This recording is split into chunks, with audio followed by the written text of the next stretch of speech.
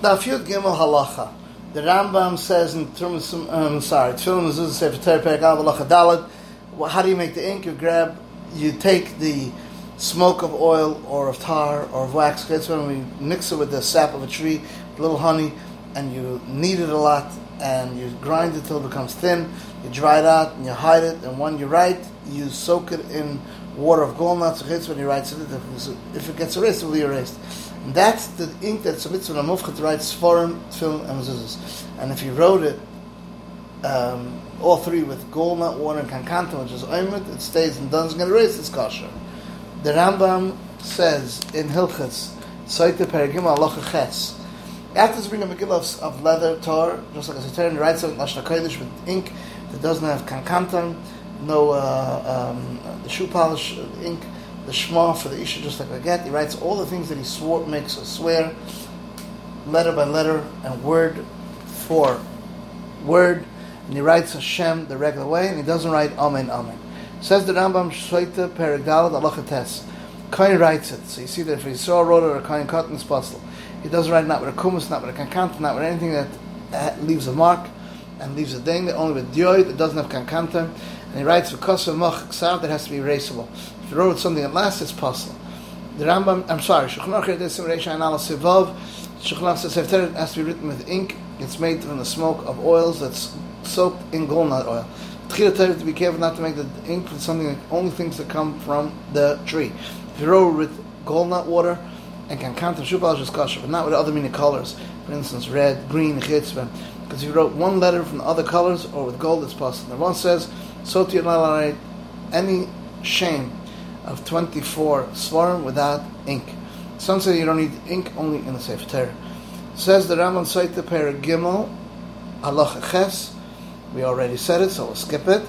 Then the Rambam says in Saita Perek Daled Halacha Daled. If she said I don't want to drink before he raised the Megillah, and Megillah goes into Knizah, it's not kosher to give it to another Saita. The mincha gets spread out on the ashes. If she said I don't want to drink after he raised the Megillah, we shake her up and fight with her and make her drink it bal karcha. She got no choice. The Rambam inside the Perek Daled Halacha Yud Aleph says, he wrote Shlosh Shema, he erased it Shlosh Shema as possible. If he wrote two Megillas for two Saitas, and he erased them into one cup or into two cups, and he mixed them in one cup and gave it to both to drink, it's possible. Because each one of them didn't drink their own Megillah. If he erased them into two cups and mixed them, then he divided into two cups, he shouldn't give them to drink, and if he gave them to drink, it's kosher. If the water got spilled out, he writes another Megillah and brings from other waters. And it got poured out and something was left over, don't give the rest to drink. And if you gave it to drink, it is kosher. Says the Rambam in Hilchos Gerushin Perek Gimel Halacha Beis. Even more than that, if he wrote to write his wife and decided, and he found someone in the same city, says my name is like your name and my wife's name is like your name, and he took it from him, his Megarish is not a get, even though it's written Hashem Gerushin. The Shulchan Aruch Abnez Simon Kuf Lamed Daled Siv Beis says, even more than that, if he wrote to his wife, Megarish's wife, and he decided he's not divorcing, he found someone in the same city of his, and says my name is like your name and my wife's name is like your name, and he took it from him in his Megarish, even though it's written Hashem Gerushin, it's not considered a get. Daf Yud Gimel Beis Talmud Torah Perek Daled Halacha Beis. The Rambam says, how do we teach? The Rav sits on the front, Talmidim sit around him like a crown. They should all see the Rebbe and they hear his words. The Rav should not sit on a chair with Talmidim on the karka. Either everyone's on the ground or everyone's on the chairs. In the beginning, the Rav would sit and Talmidim would stand. That was with Koydim Churban Ba'asheni. They were all noig to learn, teach the Talmidim, and they would sit. Yerdei Simmereshim involved Sif Test. Shulchan Aruch says, how do we teach? The Rav sits in head and Talmidim sit around, surrounded like a crown. So everyone should see the Rav and listen to him. The Rav should not sit on a chair and Talmidim on the ground. Either everyone's on the ground or everyone's on chairs. And the Rav says, some say Dafka, when the Talmidim get to the point of smicha, where they choshev enough.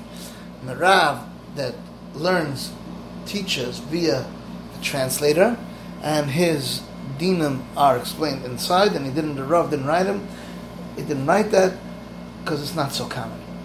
The Rambam Shofar of the Sukkah Perek Vav Halacha Ches says someone's Rosh Hashanah in the Sukkah in his table in the house or out of the Sukkah and he ate, it's also it's like as if he didn't eat in the Sukkah till his table is in the Sukkah. Zera because he might get pulled after his table and even was a big Sukkah. Arachaim Sim Tafresh Lamed Daled Sif Daled says someone whose head and majority of his body is in the Sukkah and his table is out of the Sukkah and he ate, it's like as if he didn't eat in the Sukkah even if it was a big Sukkah. Zera because he might get pulled after his table. The Rambam in Hilchas Shabbos Perek Zayin Halacha Gimel says you can make a kair with anything, but not with a shade tree because you need the roich as you need the width of the kaira to have a shear. And all these shiurim are also from asher because it's considered burnt.